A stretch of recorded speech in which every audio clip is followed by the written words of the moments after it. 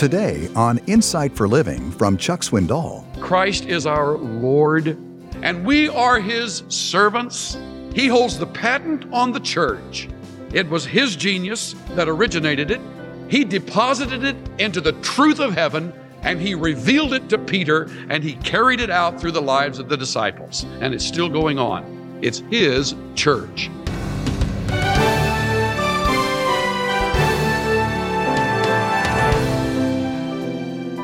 There's a lot of confusion about the purpose and role of the church. Some see it as an evangelistic method for attracting the lost. Others consider the church a safe place where Christians gather with other like-minded people. Today on Insight for Living, Chuck Swindoll challenges both of those notions as we look at the New Testament for defining statements about the church. In this study, our goal is to gain a whole new respect for our personal investment in a local church family. Chuck titled his message, God's Bodybuilding Program.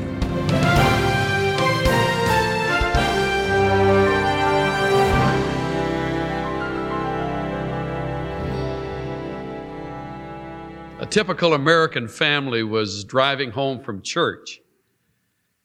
Dad was fussing about the sermon being too long and sort of boring.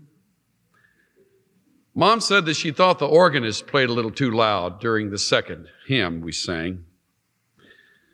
Sis, who was a music major in college, said that the soloist sang about a half note off key during most of the song. Grandma said she couldn't hear very well. They were sitting in a bad place. Little Willie listened to all of this and started to fuss about the woman who sat in front of him with this big hat. He couldn't see around her. And then he nudged his dad and he said, "But Dad, you got to admit it was a pretty good show for a nickel."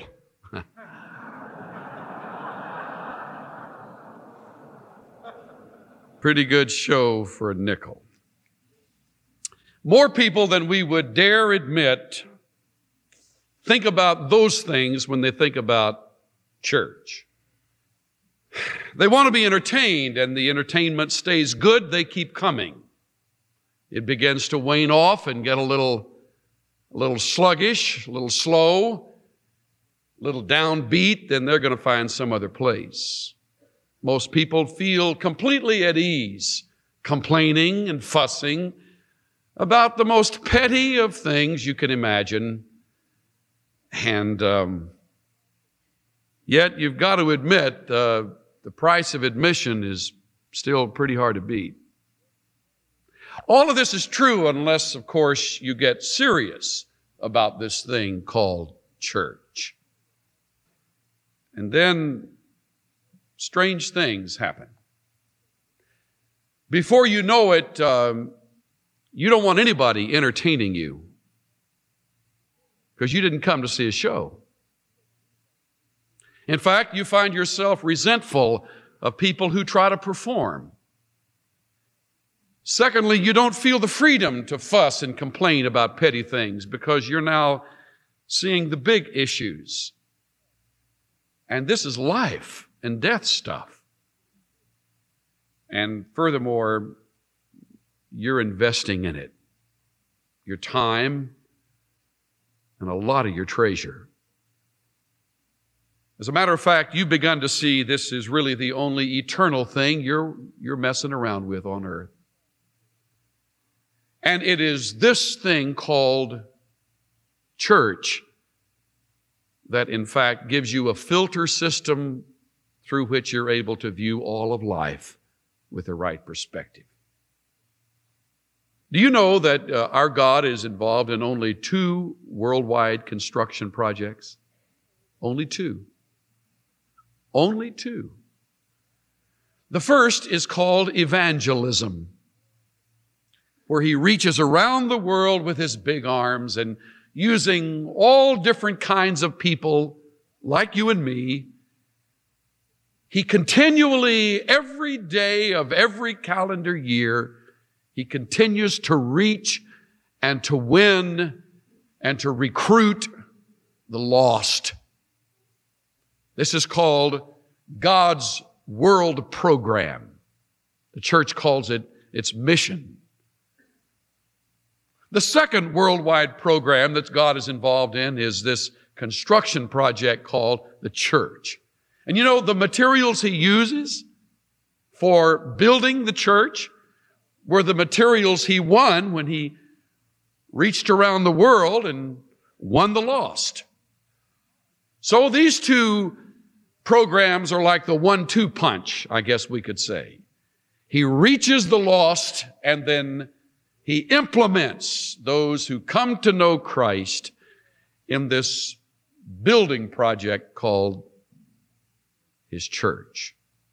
Now, I don't have in mind some independent local church as I talk on it today. Understand that. I have no denomination in mind. I don't have any geographical location in mind. I have no color in mind. I have no nationality in mind. I have no language in mind. I'm talking the worldwide church. The whole world universal program of God called his family. And the longer I live, the more I believe in it. The more I admire what God has done. And the more I want to be involved in it till the last breath out of my lungs passes. Because it is the most exciting thing I have ever studied or know anything about. I'm going to come right up front and tell you, before I go any further, that my hope is to elevate your appreciation for his family. Just in case it's been sagging a little lately. In case you've gotten a little more involved in the world system, and that happens so easily, I understand. In case you've lost the edge and begun to get a little bit petty in your view and all, I just want you to know ahead of time, I want to sell you on some propaganda because I want you to get back on target. Now, I have to confess to you, I'm a prejudiced spokesman. I don't hide that from you. All my life, I've been involved in church. To be sure, it's been with local churches, but I cannot remember a time where our family, my immediate family, or our present family, has spent a week without addressing, sometime at length, something pertaining to God's world program. I'm in it up to here. And so I'm absorbed with the thoughts of it. It is my life. I think of it in the daytime and I dream of it at night. My creative energies are all poured toward the work of the church because I believe in it 100%. And therefore, my hope is to sell the product everywhere I go. And the price is right. It's free. But once it gets a hold of you, I have to warn you, you're addicted. And compared to it, nothing seems that important. I notice, by the way, that people who look upon the church as a pretty good show for a nickel spend a lot of time thinking about what people wear and what kind of car they drive or how they look or color of skin or background or problems they have in their life or sins. And they haven't lifted their vision above that level to see the big picture where all of those things become insignificant. So, as I share with you that objective, I think of the words of Lewis Sperry Chafer in one of his fine books, Major Bible Themes. Listen to what he said. Next to salvation truth, it is vitally important for the believer to know the Bible doctrine of the church. Now, that is quite a statement. Right next to our salvation and knowing our salvation, having it firmly entrenched in truth, is the knowledge of the church. Let's learn a little history together. Let's keep it interesting, okay? So I'll keep it brief. The church in the first century was a pristine object of God's love. It was purified by persecution. It was on the move like a sweeping flame across a wheat field in Nebraska. It just permeated every little nook and cranny of the known world. The Roman Empire, much to the embarrassment of its emperor, began to buy into it. And before long, there were pockets of believers here and there, none of them with edifices, but all of them with a heart for God. And spokesmen that had walked with Jesus and had heard his words and had been handed the mantle or the torch, and now they ran the race till martyrdom. Many of their followers became the spokespeople of the church, and they too were martyred. And that went on into the second century and somewhat into the third century, and something strange happened in the third century. Church became a formal thing. It took upon itself an organization that changed authority into power.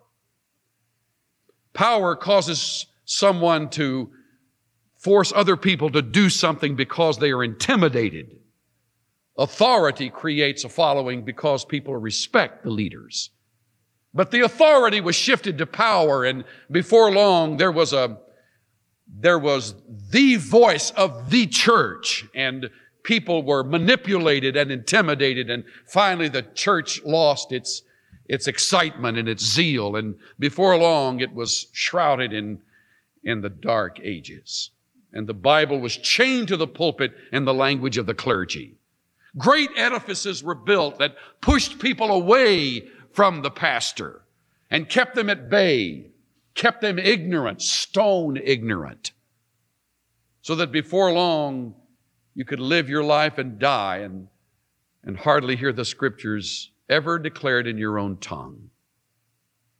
Men could stand that only so long, and by the 14th, 15th, and into the 16th century, a band of straight-thinking, tough-minded men called today the Reformers broke with that, decided to bring authority back in place of power, and they broke with tradition, and they spoke for God. And the doctrine of soteriology, salvation, began to take its place again in the mind of many believers. And these reformers became again martyrs, as history repeats itself.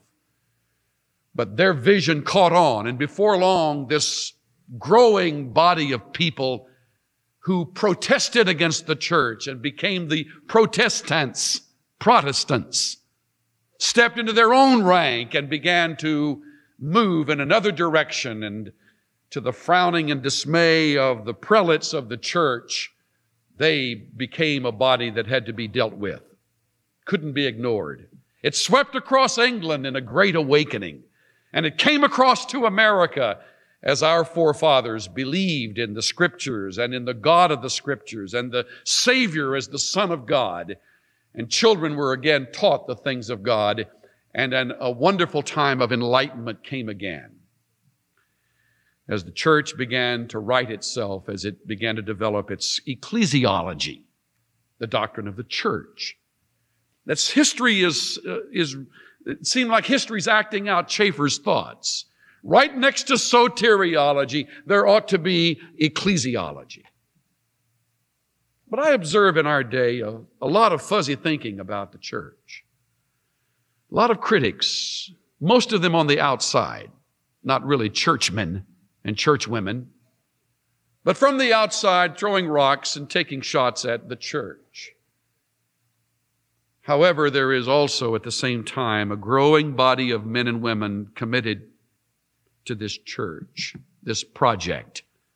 And all through the years, God's program has been like a crescendo mark on a musical score.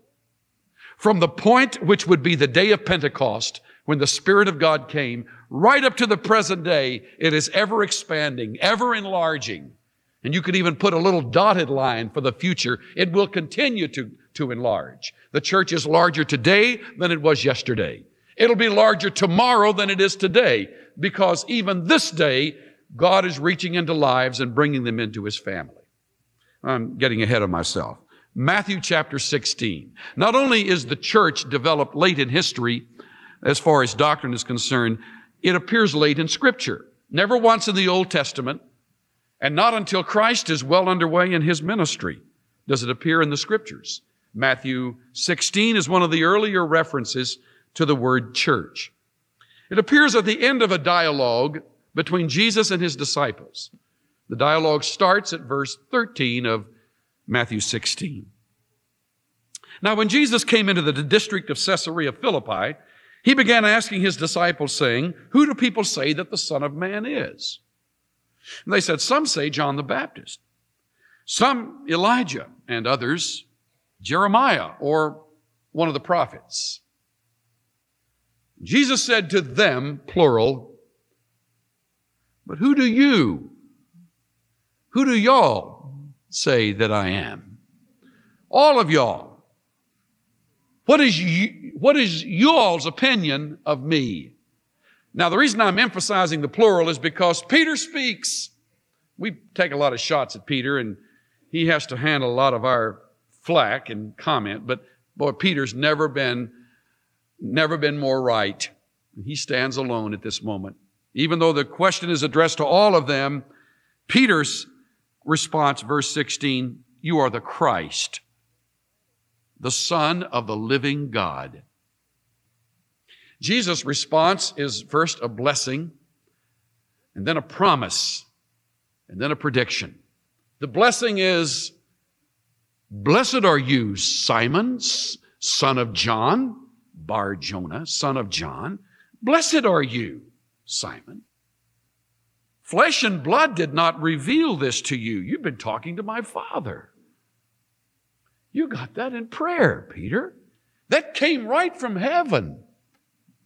Blessed are you, Peter, for that insight. You didn't get that information from other people, but from my Father who is in heaven. Now look at this. "I say to you that you are Petros." Boy, that must have been wonderful for Peter to hear. We can't appreciate it today because we don't talk that language. But he gave him a nickname. All of his life he's known as Simon, which I guess if you pressed it to the limit would mean vacillating one, shifting, moody, changing. And now Christ says, "Good job, Rock. That's the way to go. That's the right answer. Peter, you're like a rock." And upon this Petra, he plays on that nickname. Not the same word. Some have taught it to mean that Jesus built His church on Peter. No. Jesus built His church on a rock like truth, which is Petra. Upon this rock like truth, which is what? You are Jesus. You are Messiah, the Son of the living God. Verse 16. That's the Petra. "Good for you, Simon." That's Petros. "And upon this truth, I will build my church, and the gates of Hades shall not overpower it." The risk of being a little pedantic, let's just dissect that prediction, "I will build my church." Note first, to whom the church belongs. Jesus. "I will build my church." You say, "Come on, Chuck, how elementary can you get?" I could probably get more elementary than that. And sometimes I need to, because it's easy to forget that. The church is not the work of the pastor. The church is not the work of a body of elders. The church is not the work of a body of seminaries. The church is not the work of a denomination. The church is not the work of the Pope. The church is not the work of any person on earth. It is Christ's body. Those who are weak at this point are weak in their ecclesiology.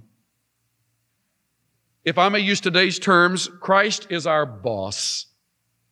If I use the terms in the first century, Christ is our Lord, Kurios. and we are His servants. That has never changed, though centuries have passed. He holds the patent on the church. It was His genius that originated it. He deposited it into the truth of heaven, and He revealed it to Peter, and He carried it out through the lives of the disciples. And it's still going on. It's His church. That's why you will never, I seldom say never, you will never hear me call you my people. You're not my people. That's ownership. Christ owns you. We are His people and the sheep of His pasture. He is our Lord and we are His people. That's His right to call us my people, not a pastor's right. It's helped me a lot to change that habit that I fell into early in my ministry.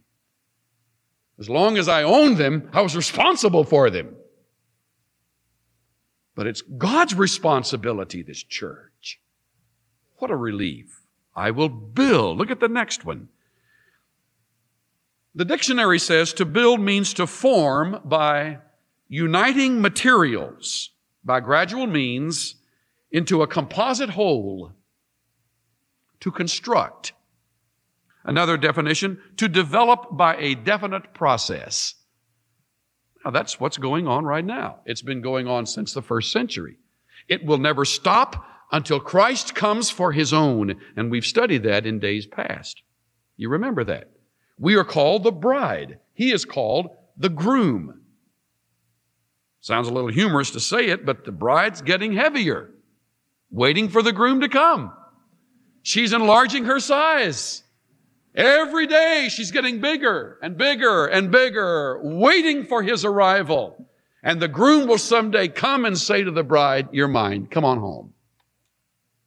Until then, he's in the building process. It's made up of all nations, all cultures, all creeds, all languages, all colors.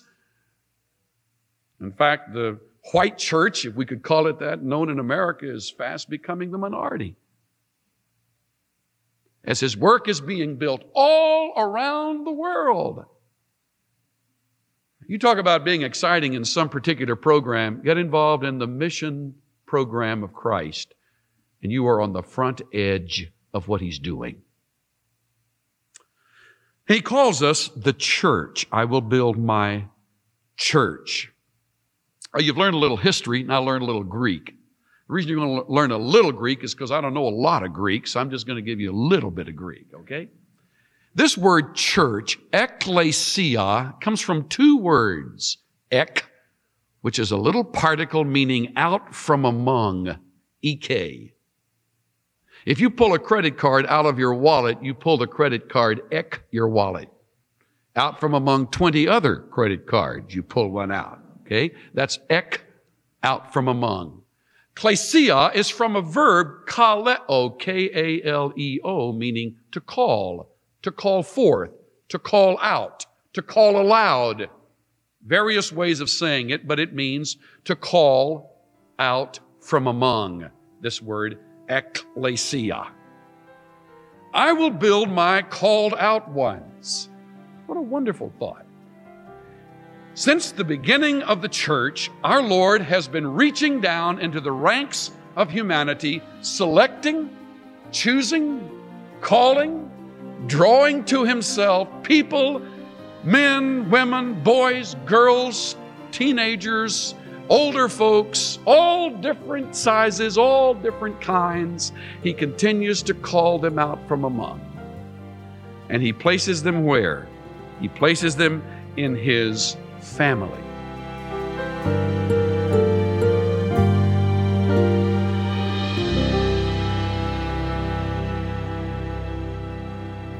Well, it's clear that Chuck Swindoll places a high priority on the local church.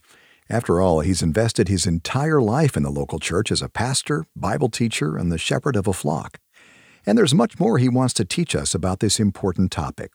We encourage you to keep listening so you can absorb the final half of his message titled God's Bodybuilding Program. To learn more, visit us online at insightworld.org. Just to clarify, this study is just one small portion of the larger 22-part series. It's called Growing Deep in the Christian Life. If you're prepared to take your next steps towards growing deeper in your walk with God, I'd highly recommend his book by the same title. In this no-nonsense study, Chuck blows the dust off the dull doctrines and breathes life into the practical side of theology. And becoming grounded in key theological truths will provide a strong foundation for whatever comes your way. You'll find Chuck's book, Growing Deep in the Christian Life, at insight.org/store. You can also purchase a copy right now by calling us. If you're listening in the United States, call 800-772-8888. As we close today, let me encourage you with this comment from a grateful listener who said, "Thank you, Dr. Swindoll, for teaching God's Word. I've listened to Insight for Living for 3 years now. I've learned so much, maturing my growth as a Christian. I never knew I could fall so in love with our Savior. Thanks to all at Insight for Living." And he signed his comments, "Saved by Grace." You know, that is such an encouragement to us, and it should inspire anyone who supported and prayed for this nonprofit ministry. You see, your gift makes these moments possible. We invite you to join in this effort to help others grow deep in the Christian life. If you're listening in the United States, call 800-772-8888. You can also give a gift of any amount online at insight.org.